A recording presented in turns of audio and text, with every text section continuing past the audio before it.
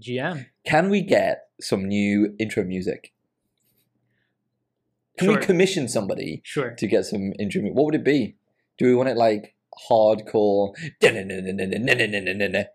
or something a bit softer, like? I think a nice lounge intro, calm. It's GM, right? Like I guess the that's good- how is we want to. Oh, is it supposed to be the Good Morning podcast? Is that what it is? Yeah, GM. Just fits.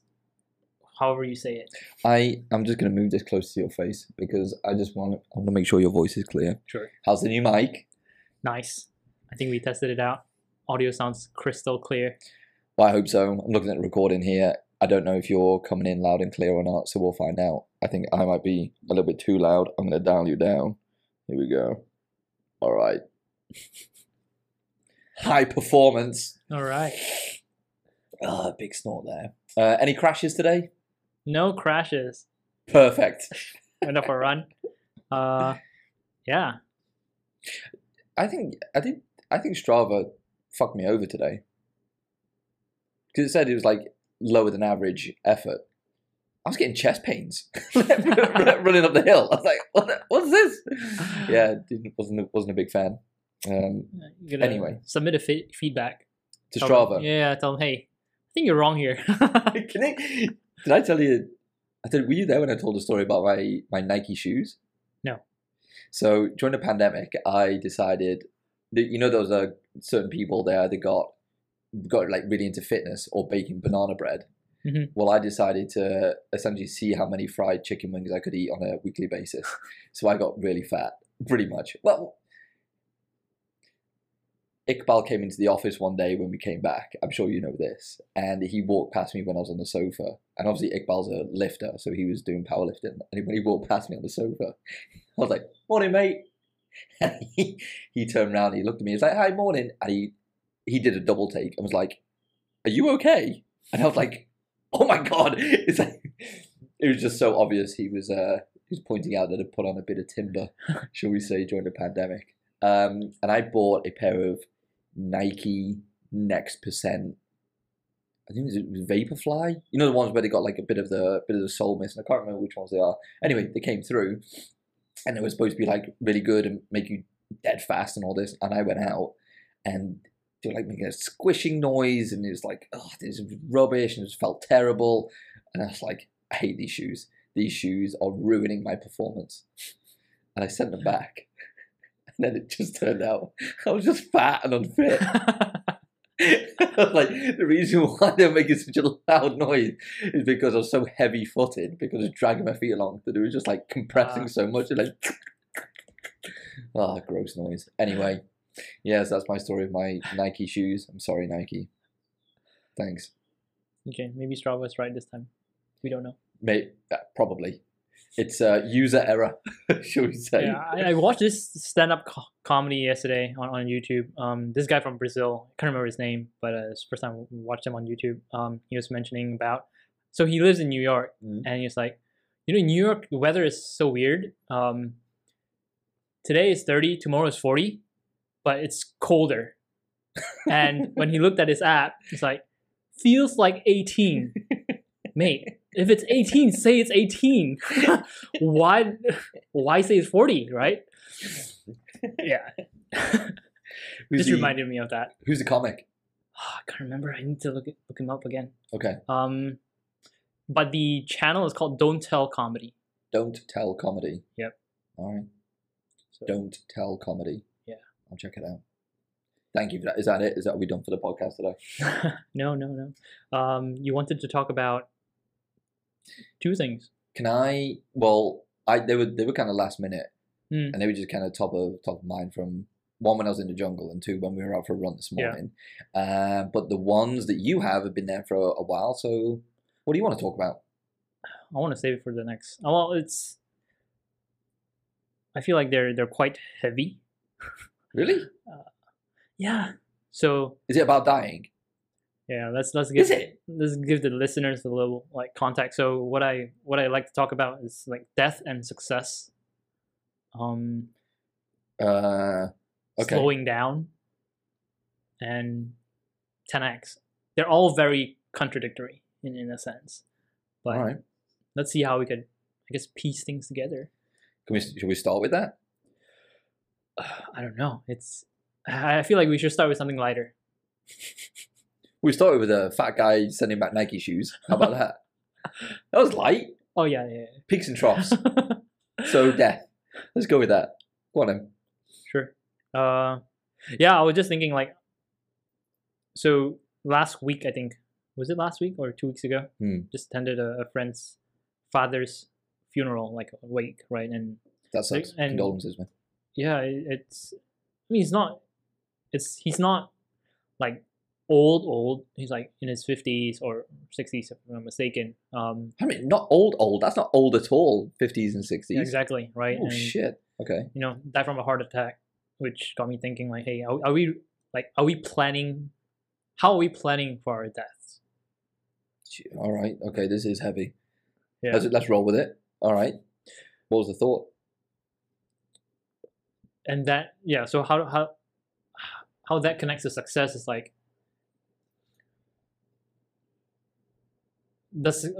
I guess it helps you redefine what success really is when you actually plan for your death. And I can't remember where I read this, but planning for your death is also planning how to live right now. Yes. Can't remember who said it, but it left an impression on me, obviously. Yeah, I see that. Which bit? The funeral itself, or reading about, or learning about planning for your death? I guess just the thought, yeah, the learning about planning for your death, right? What does death look like for you, and how do you want it to be, right? We kind of, I suppose we kind of touched on this. Was it last episode? You know, the definition of hell. Yeah. Finding out who you could have been. Yeah. And I think there was another. I can't remember who this was. You have to forgive me, but they suggested. No, you want to talk about dark stuff? Writing out your own obituary. And what would you want people to say about you when you're gone, or what would you want to say about yourself when you've passed? I suppose you're right. How do you define or redefine what success really means in that context? So what are you thinking? I want to hear.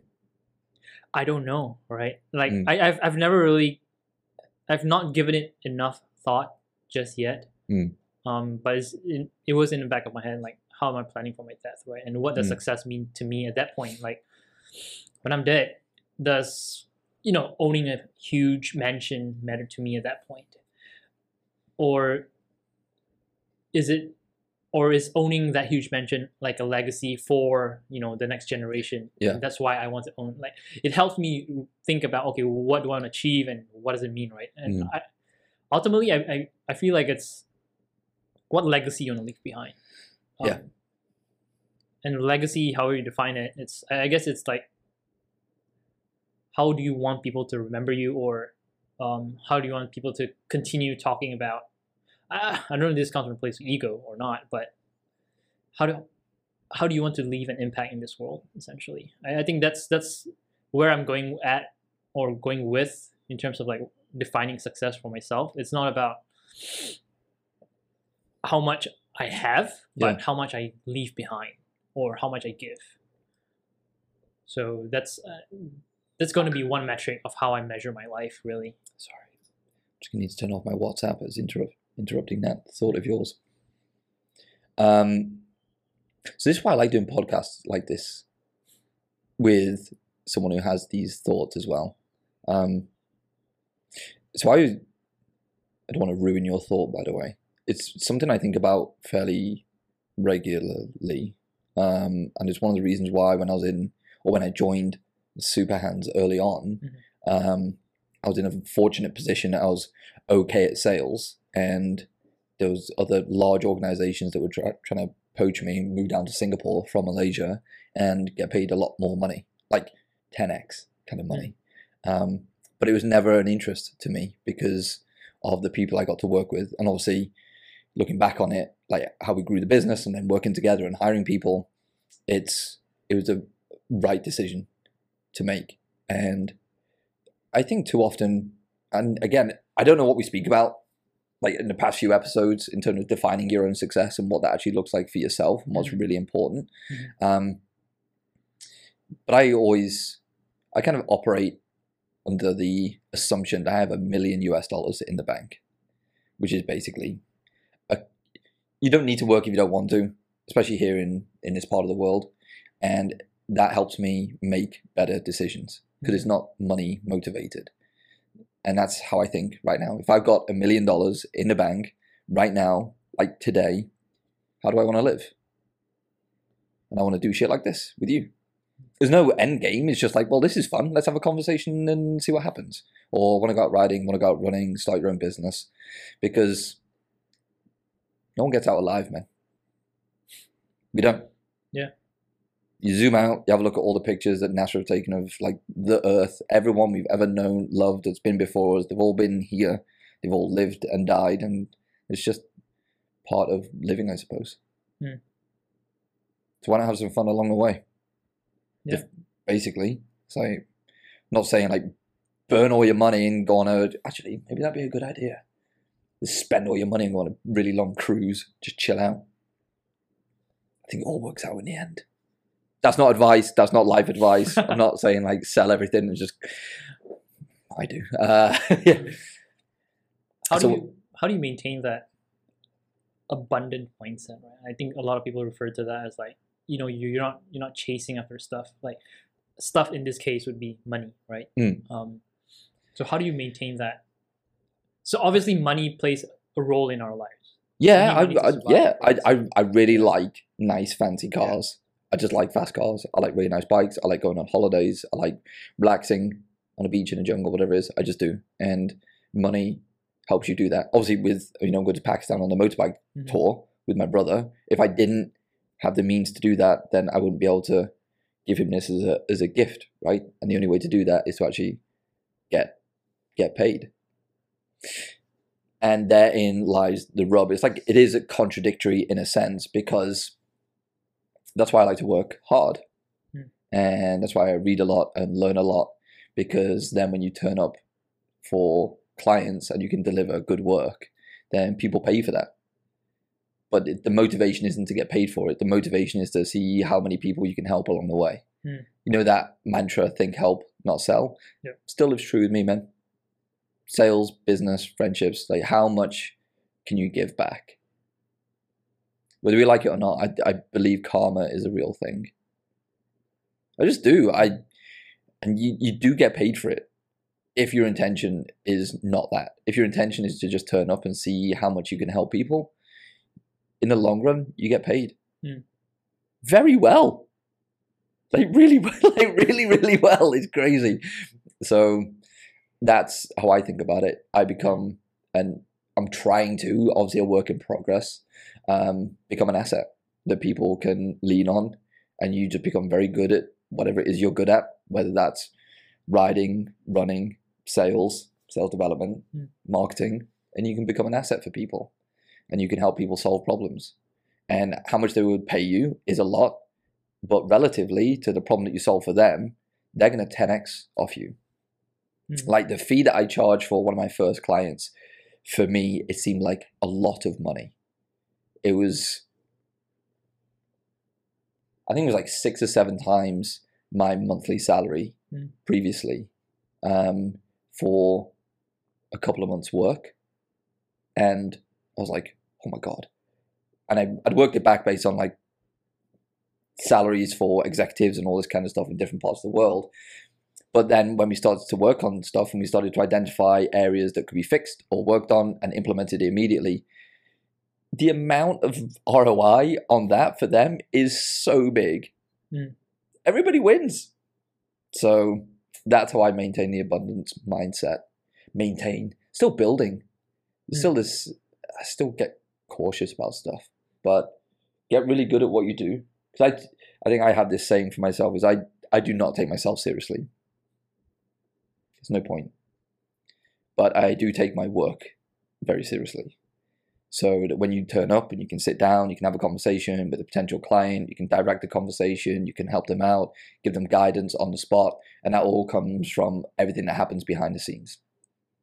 There are no shortcuts, Min. Remember that? Yeah. So that's how I maintain that, because I know the late nights and early mornings and all that kind of stuff that happens behind the scenes allows you to put yourself in a position where you can earn if you need to or want to go above and beyond, because you have the means to and you have the capabilities to do that. Yeah. I hate you sometimes for poking the bear when you ask me questions, because then I just go off on a fucking monologue and then you don't get a chance to talk. So what? Well, I'm gonna ask you another question actually. No. Tell me about this. How's it changed your thought process right now? Obviously, going along to your friend's dad's funeral, 56 years old. What's happening in your brain right now? I don't know, actually. Like nothing. Well, that's a good start. But I think coming back to this, like I've not really thought about the legacy part just yet, and trying to redefine what that means in more concrete terms. But on a day-to-day basis, like my mindset is every moment is just magical, and I make it count essentially. Okay. We might not be sitting here today if you think about it. The amount of, I guess, call it coincidence that needs to happen for this moment to happen, like for us to sit in front of each other right now, just beyond comprehension. There's no formula to calculate it if you think about it. That's true. So just appreciating every single moment, and that's how I kind of live day to day. Yeah. In terms of like a long-term planning, like planning for my death and legacy, I haven't really thought much about that. But I think one thing I appreciate more is just that human connection. Like just appreciating every single person that I come in contact with or interact with, even though we might disagree with, certain ideas or I guess beliefs, but still appreciating, hey, they have their own story, right? And yeah. It's so rare for us to basically have this exchange. Yeah. I've got two thoughts on that. First one, legacy. Personal belief. Legacy is a very big thing. And to your point, focus on one person at a time, one interaction at a time, and go from there. Yep. So if you can start to build that connection and see how you can collaborate or help people out, like this idea of give to get, that's where it starts. And then it snowballs from there. So, I think maybe in like the startup world as well, this chat about a BHAG, the big, hairy, audacious goal, and like these long-term visions for where you want to go, and it can seem very daunting and very overwhelming. So what's the small things you can do on a day-to-day basis that build that consistency behind that, well, that foundation, I suppose, to what you want to leave behind. And hopefully in some small way, stuff like this will help, right? So these conversations, I mean, it's an hour, but if you can reach enough people, you can help people along the way. Yeah. And the second one was, people have different beliefs, different philosophies, and different values. And that's why I'm so big on understanding and being self-aware about what your values are, because your values drive your behaviors. And that's why I used to love doing this when, working with yourself and the rest of the team, because just because we have different values doesn't mean we can't align on a certain mission or a certain North Star. But when you understand your values and you can communicate them with somebody else, that's when you can start to really either relate to people or understand where people are coming from. This is where the start of empathy is. And I know we've spoken about this before. So it's like if people are like, one of their top values is family, for example, and they want to start a family or recently started a family, asking them to work at late nights on a Friday or early mornings on Saturdays and Sundays, and they say no, it's okay, cool. In fact, you probably wouldn't even ask. Yeah. And that's when, if the other team members can come along and pick up the slack where the other person can't make it because of what they want to prioritize, which is absolutely fine, everyone has that understanding. It's like, yes, this person wants to do this, therefore I can fill in here. And then there's an understanding on the other person's part. Hey, thanks for helping me fill in on this one. Let me see how I can help you out along the way. Yeah. Values and beliefs. I think that's a big thing to help understand about the people that you run into. But they're deeper conversations, I suppose. So I suppose you can't run up to somebody in the street and be like, "Hey, what are your values, man?" Like, yeah, can you? It's 9 a.m. on a Monday. Can you leave me alone? I'm just trying to function right now. Yeah. See, you always do it. Coming back to, you talk about that self-awareness and understanding what our own values are. Coming back to, I guess, your consultancy business, right? You mentioned about hard work. I think hard work is definitely necessary. Like a really good work ethic is necessary to be successful. But you also need to know your own, like how much you're worth, right? How do you determine, or how do you figure that out? Someone could be as hardworking as you, but they might not know their self-worth, like how much they're worth. So maybe you can walk us through that. Like, how did you figure that out? I'm still figuring it out. Try and test, put it out into the market, see what happens. So we spoke about this before, see who's gone before you, see what that worth actually looks like. There's executive summaries and Glassdoor and what's the other ones for the pay scale. So you can, if you want to talk about monetary worth for like from an employee point of view, I'd start there. I lost my trail of thought.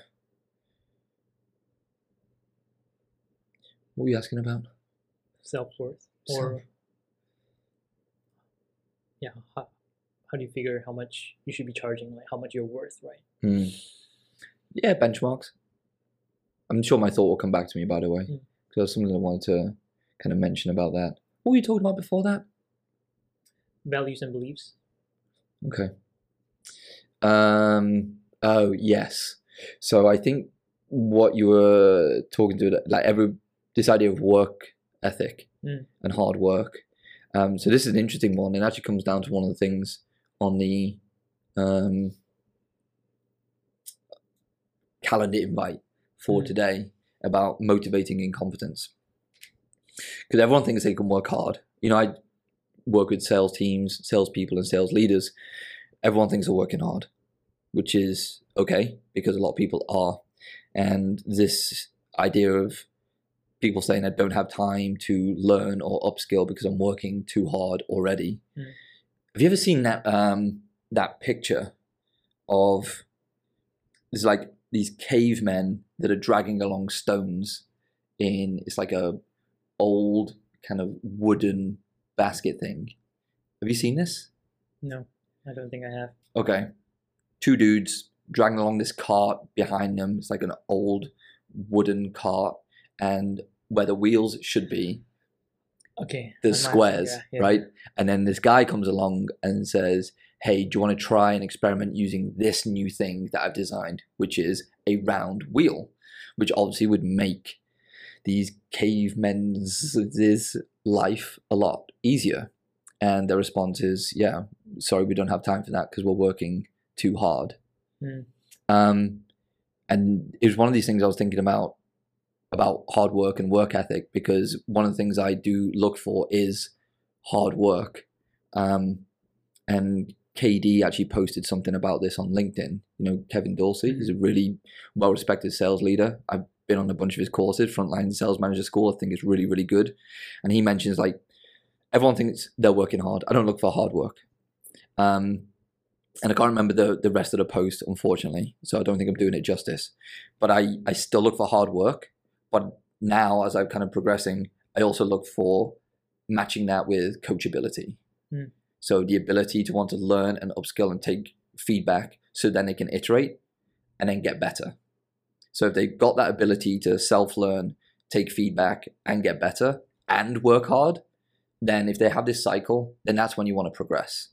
With these cavemen pulling the stuff along, if they have a leader that just comes along and says, pull harder, work more, you know, gives an inspirational speech, gets them all hyped and motivated and all that kind of stuff, they're still going to do a shitty job if they just kind of maybe taken a step back. And this is this thought process behind motivating incompetence. There's no point in getting all rah-rah with your sales team or whatever team that you have and getting up there and being like, let's fucking go, LFG, YOLO, bro. And then they've all got square wheels. It's like, it's you're still going to get subpar results. So why not think about, okay, let's go back to the foundations of what tools have we actually given to our teams in order for them to do a really good job, or in order for them to progress in their career or progress personally, whatever it might be. But what are the foundations that we're laying? And this brings me back to, what is your onboarding really like? How are people being brought into an organization? Like, I'm not just talking about sales, across the board. Like, how are they being introduced to the team? Where they go for resources? How are they supposed to operate? Vision, mission, values? How are they integrated and immersed into the team? If that's not done well, and they're just brought on and being like, okay, this is the product, this is your market, go fucking get him, kid. Let's rock this. Get on the phones, bam, bam, bam. And then they don't perform.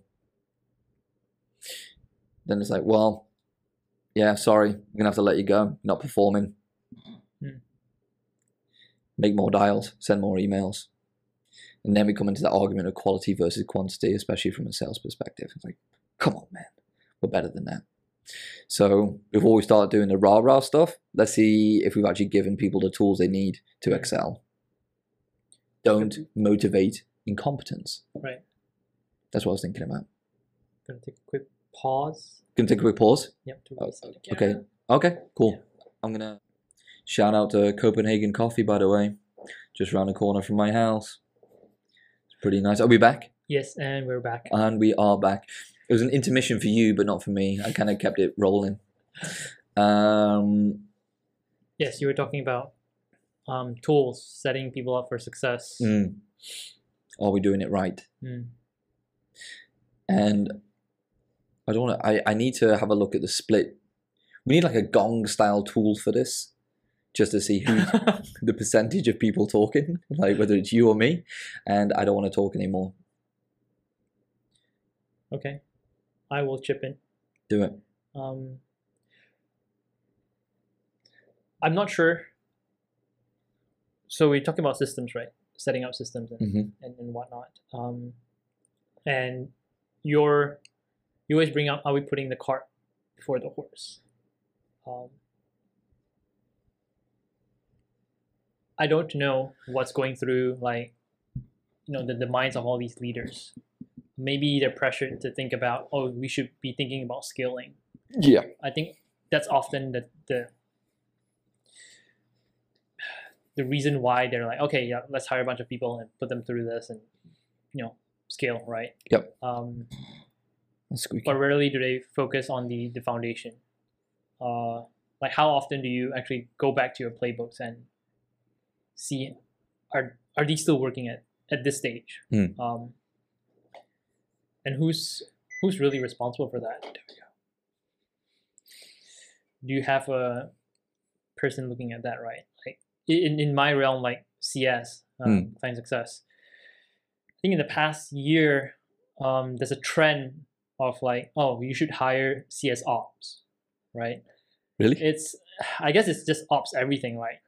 Across industries, you have like rev ops, you have marketing ops, biz ops, sales ops. It sounds like you need someone to look at the operations of the entire system. Yes.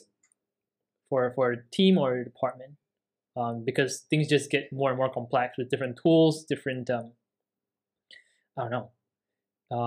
different stacks that you have that might. I want to put this close to your face. Yeah. Okay. Let's make sure it's really close.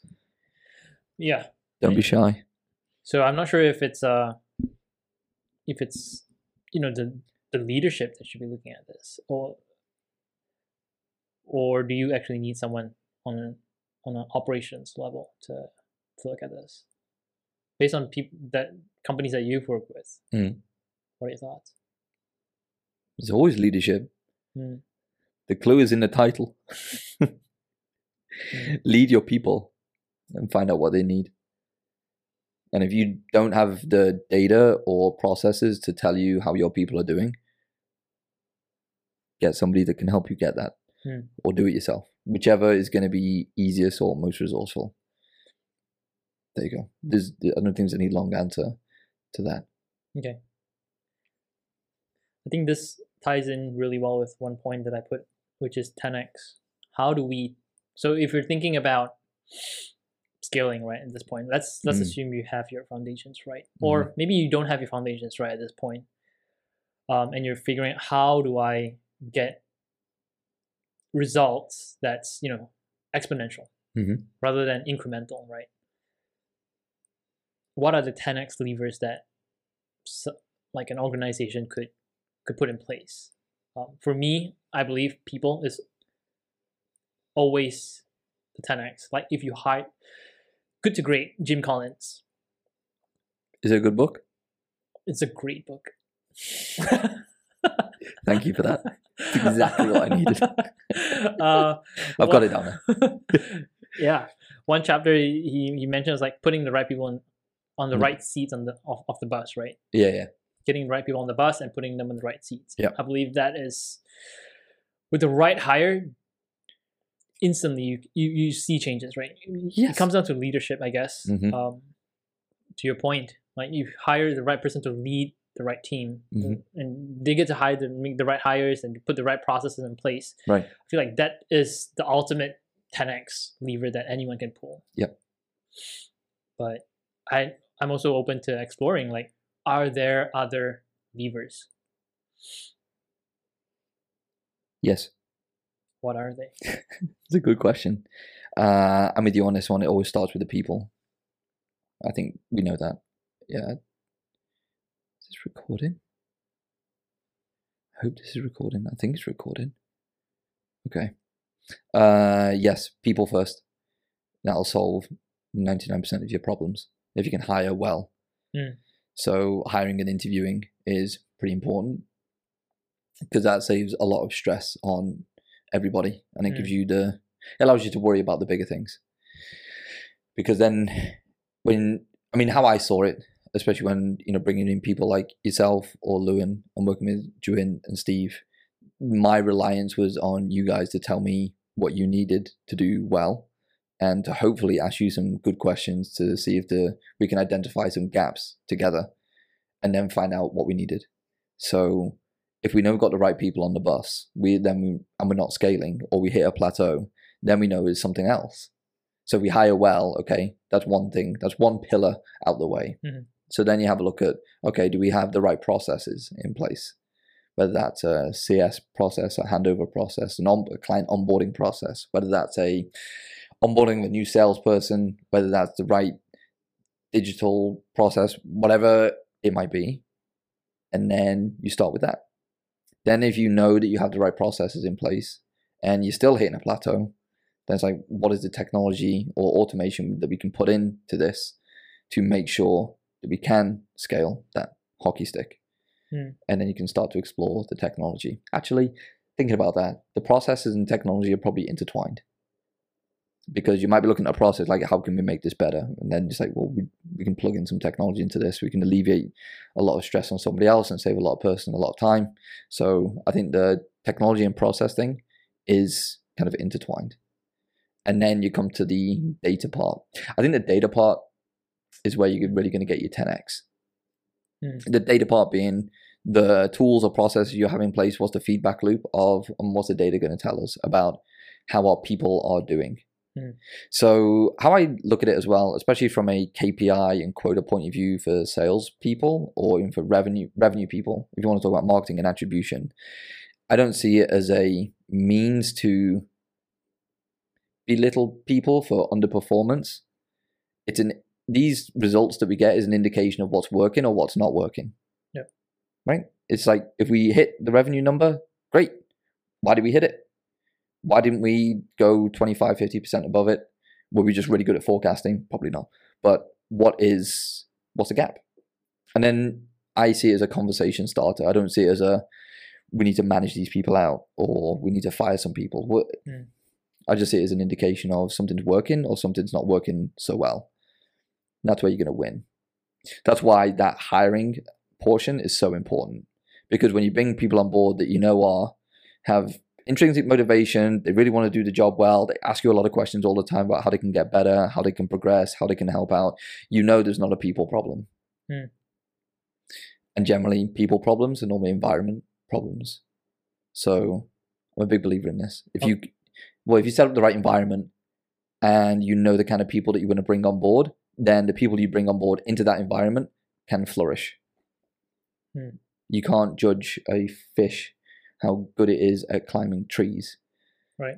So if you have a shitty culture that's political, or I don't know what's the best way to put it, and you put really good people into that culture, they're not going to do very well. And then you're going to see underperformance. And then they're going to either leave or be asked to leave. Okay. So if your people have a history of performing well and they're not performing well in your organization, have a look at the environment that you've created. What's the culture that you've actually built? What is happening in this living, breathing organism that you have, which is your business? Go off on that one. Sorry. Have a look at the data. Use it as a feedback loop. If people are underperforming or not hitting the numbers, find out why. From a point of curiosity about what's going well or what needs to be improved, not from a point of they're fucking stuff up and they need to be fired. Remove the ego.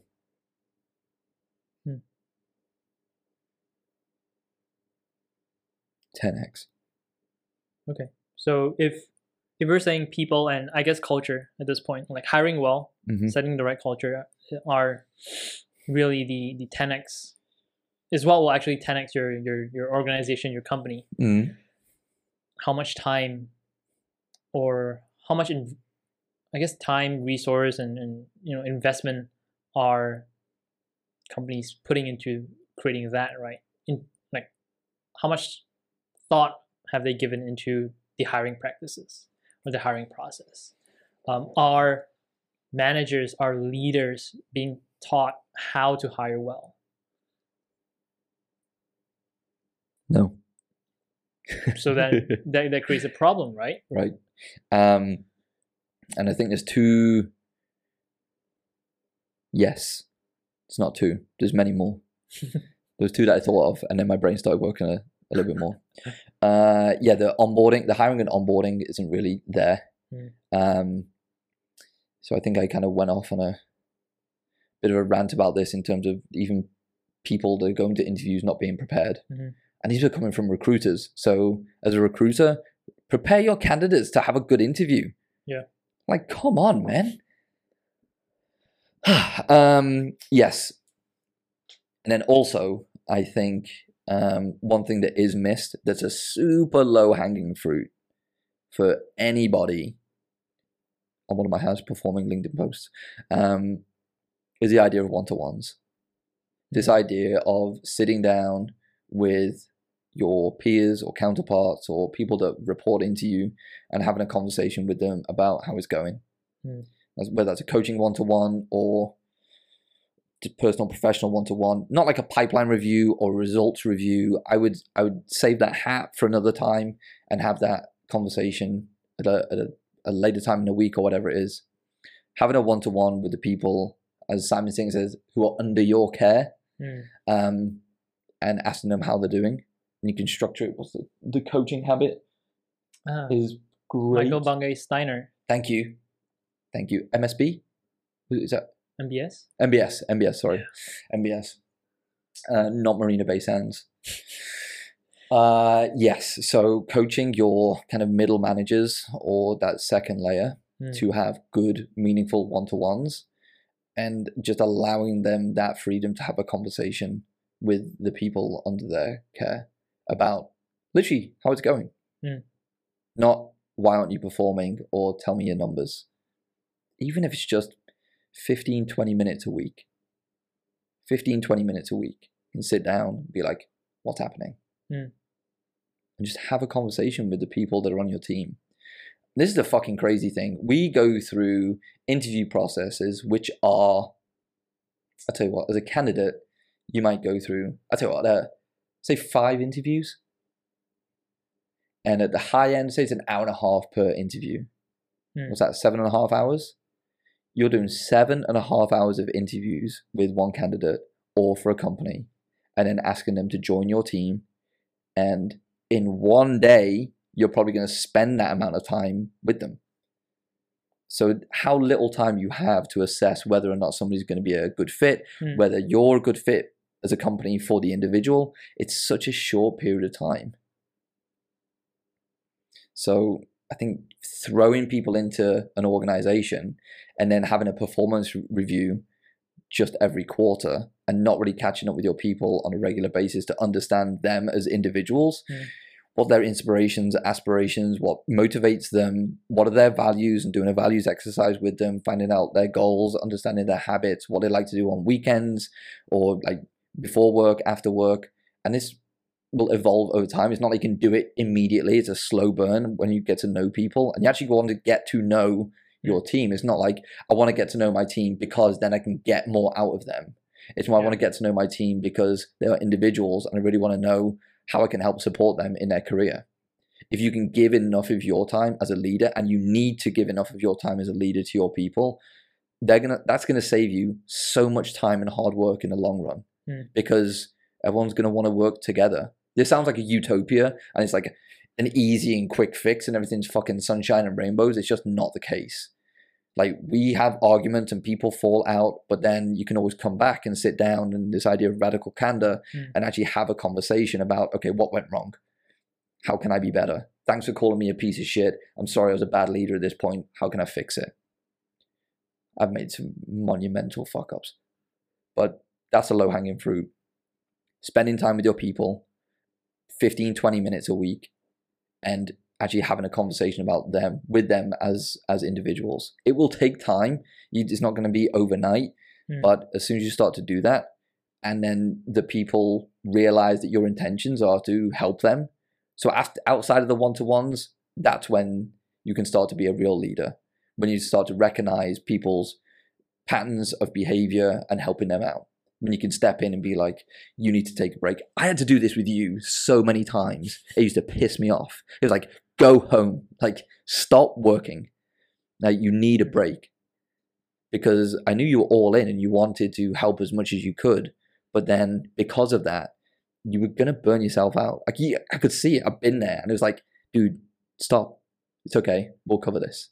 Just take a bit of time. And that's okay. If you don't know your people, you might just want to push them. Oh, I can push this guy. It's like, yeah, but he's behind the scenes. He's fucking messaging at 11 p.m. trying to get shit done. Like, he needs a time out. Just give him a break. Okay. Yes, speak to your people. Please. It's the biggest win that you can have. It's not wasted time. If you spend, I'm gonna go off again on one. Just spend some time with people. Have a conversation. Find out who's on your team. Okay, sorry. Heavy breathing. It just bothers me. It just does. It's just like, fuck. Just sit down and like find out who's on your team. I agree. Thanks. I think it's so you're thinking about an organization has layers, right?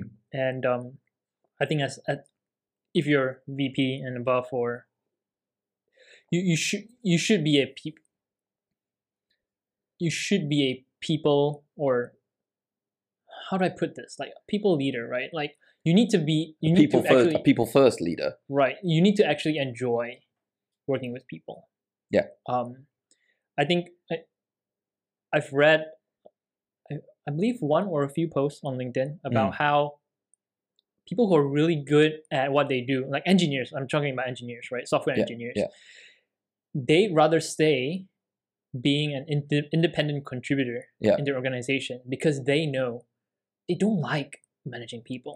They'd rather stay there. Which is great. It's fine. It's not for everyone. Exactly, right? So I'm just thinking, are certain organizations promoting people to a manager level when really they just don't enjoy, or they don't know how to manage people. Yeah. But that is the only career progression that is charted for them. And they feel like, if I don't progress, it doesn't show that I'm growing, right? And they fear that they might be kicked out because they don't want to level up to that people manager position.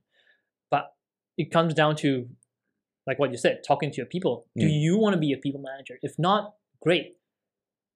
I'll hire someone to be a people manager. You can stay as an senior independent contributor. Yep. Try to work with the juniors and coach them in a different capacity. Yep. But you're not in a way managing the people. I think it comes down to what you're trying to say, which is speak to people, understand what they want, right? Yeah. Some people just don't want to deal with people, which is completely okay. Absolutely fine. And if they're excellent at what they're doing, reward that, help them progress, and put your best people on the best opportunities.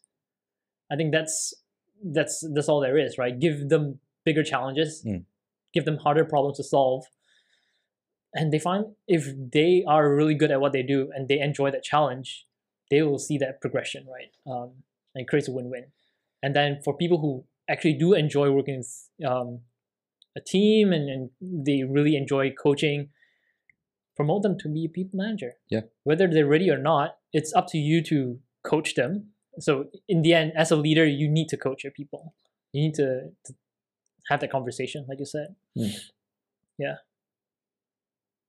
So do you like managing people? Do you like taking care of people? Oh yes, I do. That's the whole reason why I'm also like going into coaching, right? I do enjoy working with people. Why do you enjoy it? It satiates my curiosity. Let's just put it that way. Yeah. I'm just curious, right? Like, what's someone going through? Yeah. How are they solving a particular problem? Why are they thinking that way? I'm just curious. Like, I'm not here to do this. That's not what a coach does. A coach gets you from point A to point B. It helps you guide the way, not tell you the way. So, and yeah, I don't have all the answers, but I can help you discover the answers for yourselves. And by the questions that I ask, I think that just fits with my personality, really. Yeah. Yeah. On the topic of coaching, weren't you listening to a podcast recently? I did. Which one was that, Min? It was Tim Ferriss. Yes, it was, wasn't it? What was he getting coached on, Min? He was getting coached on finding a date. Really? Oh, yeah. All right, now we're talking. Yeah. So Tim Ferriss was getting coached on his podcast about how to find a date. Yeah. Does that resonate? Yeah. Does it? It does. Why is that? Well, I don't know if I was surprised, but I guess I was surprised that, hey, Tim Ferriss is going through the same, I wouldn't call it slog, but process. He faces the same challenges. He sees, I guess, the challenges in finding a date in this modern era of apps and investing a lot of time and not getting the results or not knowing what the results might turn out, and you're investing this time. So, not getting the results. Yeah. The data is shit. Conversion rates are low. The funnel is weak. I do believe there are, so going back to marketing, right? Is that the right channel? Because that channel is built for who? Good looking. I mean, if you have a really good photo, chances are your success rate on that channel is going to What are your success metrics for how are you measuring your success? It's single digit percentage. Okay. Do you have any dates last week? No. On purpose? Sorry? On purpose? And what I mean by that is what were your activity metrics? Yeah, so this year I'm just being more active in terms of like outreach. Yeah. Outreach, I guess. Yeah, you could call it that. Yeah. But I think the data is skewed because there could be a lot of inactive profiles that's still on these apps, right? Maybe they just don't delete it or they just don't use it, but they still have an account. So I don't think the data is accurate. Okay. So should we do? Okay, what's the definition of success, Min? Definition of insanity, not success. Definition of insanity. How do you mean insanity? It's doing the same thing over and over again and expecting a different result. So my question to you is, in the last few months, what has fundamentally changed about your habits or your environment or where you're hanging out or associating to help you on your journey to find somebody to share a conversation with that's not me every week? Because if this right here is your romantic relationship, you need a fucking coach. Well, in terms of environment, nothing has fundamentally changed. You suck. Say. Why? Yeah. Why hasn't it changed? Status quo bias, I guess. Stupid. Just staying comfortable in my own lane, right? Yeah. I know I have. I mean, there are ways to do this. When I set my goal for this year, I'm like, okay, how am I going to achieve this, right? Yeah. One is joining like a gym, for example. Did you do it? No, I did not. Perfect. So do it. Essentially. Yeah. So, you know, when you were thinking about your goal, how are you thinking about the small tweaks that you can make? You know, I'm going to talk about James Clear's Atomic Habits, right? Because I can't not. I think it was one of those books that really helped change my perspective on achieving outcomes. I'll say outcomes rather than goals, because outcomes are just kind of ongoing. Goals feels very finite. So for you, what were the small tweaks you were hoping to make in order to work towards that endpoint for you? It went off. First tweak was just being more active on the apps. What does that mean? Be more active. Daily KPI. Daily swiping KPI. Until I'm out of swipes. So that's the first thing that I've done in the past month. Okay, let's take a step back on that. Do you kind of know the type of person that you're looking for? The type of person you would like to have a conversation with? Let's start with that.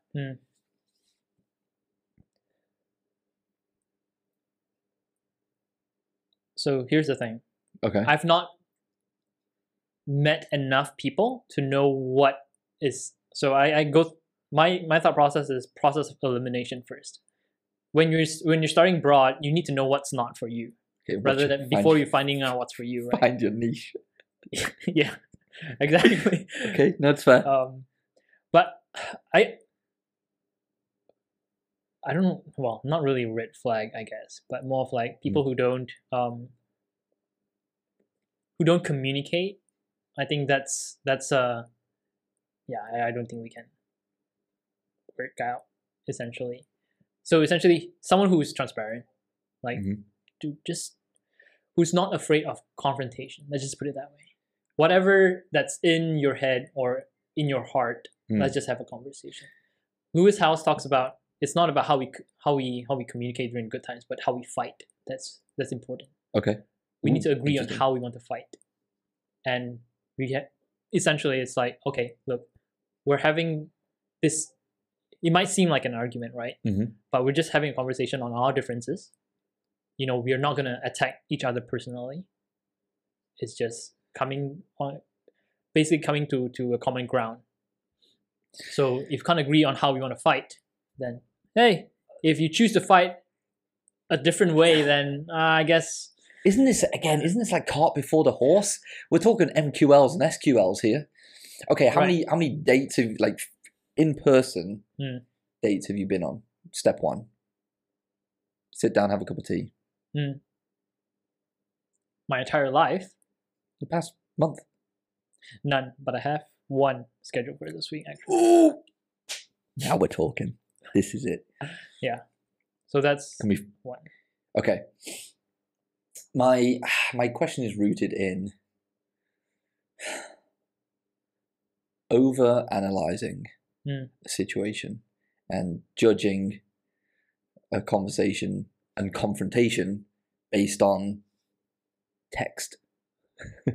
Thinking about this kind of stuff. Don't think. The guy, Tim Help. What's his name? Tim, the cleaners. Tim Grover. Tim Grover. Thank you. I keep forgetting it. Don't think. I do believe, on observation, there's an over-analysis on the back and forth on the text.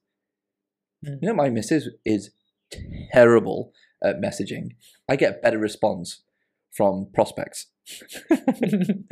And the ghost rate on prospects is very high. So Right. you can imagine, if I didn't have the persistence on follow-up, I don't think we'd be together. Because she just doesn't respond. I think she's got better now. But she's awesome. So some people communicate better in person, on the phone, on text. So those that might be non-communicative on text might be so much better in person. So are we qualifying out potentially hot leads, hot, pun intended, when they could be a good match? This is all assumption based on just this interaction we have on a weekly basis. I need to interact with you more, I think. Yeah. Can I learn about your upcoming date? Let's take a quick pause to reset the camera. Quick and then pause. We'll... So we can quick pause it, but I'm not going to pause the audio. Okay, sure. Because I don't want it to seem like I'm following you around. There it is. Back in the hot seat. Min is back in the hot seat as he gets grilled about his lack of love life. LOL. Love. Okay, let's do it. Yeah. Who's the person? Well, not who's the person. Tell us about the person. Don't assume. Who's the person that you're meeting? No names required. Okay. A bit of history, maybe a bit of background. Oh, a match on Tinder. Okay. So Tinder win. That's how me and Els met. Yeah. Yeah. I shit on Tinder all the time. Because it is a dark place. That's why. It is. I guess it's just. I feel like it's just the right time, right? It's so difficult to match. Yeah. Is what I'm saying. Maybe I just don't have a good profile. Maybe I don't know. Can I see it? But no, I don't think so. Come on, give me your phone. I want to see it. Please let me see it. No. Anyway, going back to this, I think it really just the right time, right place. So the thing about me, why can't I see it? Doing it daily. Why can't I see it? I figured out what works and what doesn't work. Oh, so okay. There are certain times when there's high traffic. Then that's the best time to actually get a match. Okay. And don't stay on the front page. I don't know what the front page means. Basically, whatever is the default page, right? Yeah. So I haven't been on Tinder in, well. Okay, maybe you should. I don't think so. I know what it's like out there, man. No, you could be a lead source for me. Isn't that catfishing? So hang a minute. So if you're saying that if I set a profile up on Tinder and I start swiping and then I arrange a date, for example, and they're expecting this is my brother. They're expecting at best a 5'10" on a good day white guy, and what turns up is not that. Oh man, I get arrested. Look, your first option couldn't make it. Would you be open to option number 2? I am Greg. The fuck? Okay. Anyway. Yes. So, yeah, I figured out what works.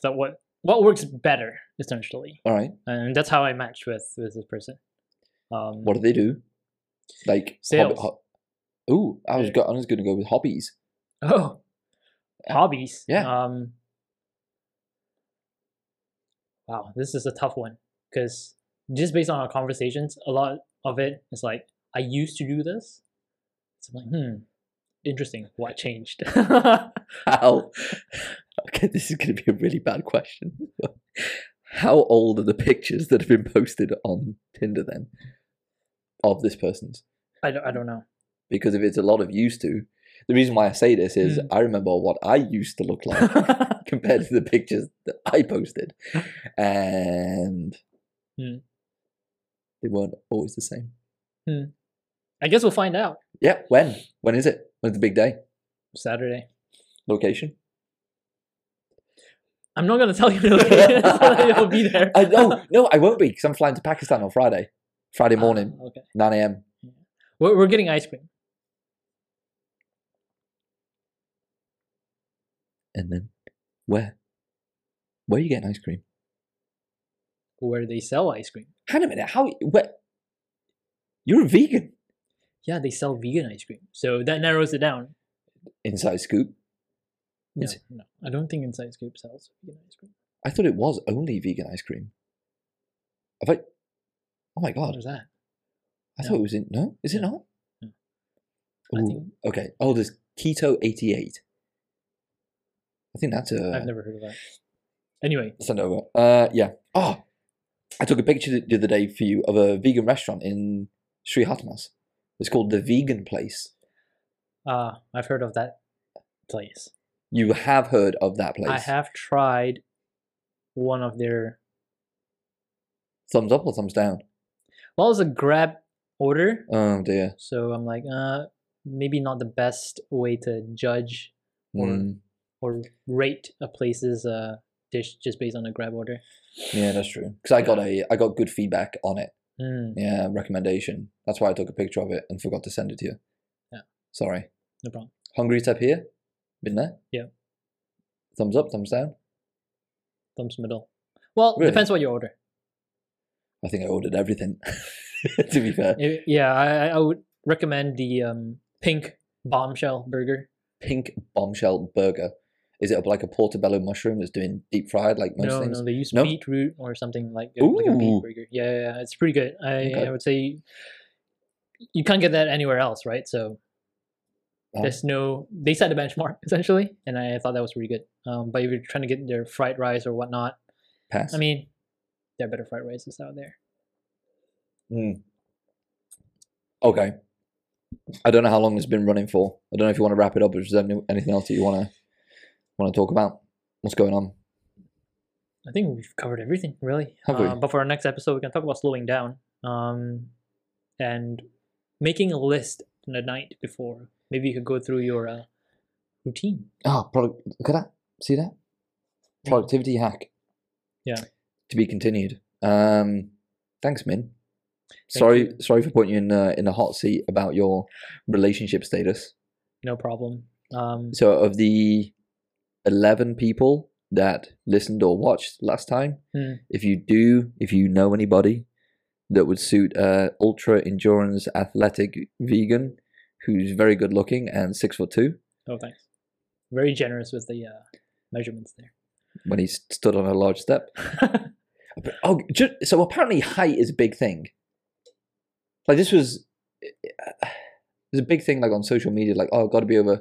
It's like 6 foot, 6 figures, and then 6 something else in measurements. But it's all the sixes. Apparently, this is like a criteria that you have to meet now to be acceptable in dating circles. I mean, there are 6 foot psychopaths out there. Yeah. With all the criteria that matches. Well, it's your choice. But it's weird, yeah. And then people are having like, they're breaking their legs to have heightening surgery so they look taller. Have you seen this? Like breaking their legs and like stretching them out so they get past 6 foot. I guess that's their insecurity. Yeah, right. If you need to change yourself just to meet a certain criteria, or just to have, like, I can't remember who said this. I believe it's Humble the Poet. He wrote a book, How to Be Loved. Okay. And he mentioned love does not need to be earned. Okay. You don't need to do anything to be loved. What about for yourself, to love yourself? If you have such a level of insecurity that you fundamentally feel... Where's that coming from? Yes. So before going through something like this, you think there's like a counseling stage for a certain period of months that needs to go through? I mean, to go into get your legs voluntarily broken to make you look taller just for aesthetics, it's like, isn't that... I don't know. Because then you could argue about the gym, for example, trying to get big and buff, and you know, just like a insecurity about being the scrawny guy could be a thing. I don't know. And then we get onto the use of steroids, but that's another thing entirely. Yeah. But it's just, yeah. I guess it comes down to what your intention really is, right? And what's sustainable. Like if insecurity is never sustainable, like it'll wear you down. Yeah. Let's just put it that way. Like going to the gym. If I'm just doing this just to get big and bulky, like how long can you sustain that? That is not a very good motivator or drive Yeah, I for the suppose. rest of your life. Like, And yeah. at some point you'll fall off. Mm. And then you go back to feeling insecure again. Why do you find I guess it's every person has their journey. Mm. And essentially you just need to do the work in understanding why am I insecure with this thing of who I am or what I have or don't have. don't have. Exactly. Grass is always greener. Yeah. Comes back to that magic moment, right? Like I mentioned, like every moment's magical. Why do I need to wish I had something else when this moment that I have right now is just unfathomable? Like for this to happen, for me to be alive, to be here and to be this good looking at 6 feet. and this tall and available. Wow. Oh my God. Yeah. My cat needs some attention. So my cat is not in any danger or being hurt. She just craves attention. Every moment is magical. It really is. You know what? I think that's a great way to end before we continue talking for a long time. Yeah. Thank you for doing this again. Thank you for setting everything up. New mic. New mic, new you. Yeah. We'll see how the audio comes through. Well, yeah, if it's completely broken, then I'm totally sorry. So it's fine. I'll salvage it. Let's try. All right. Thanks, man. See you next time. Thanks, Greg. See ya. Bye. Bye-bye.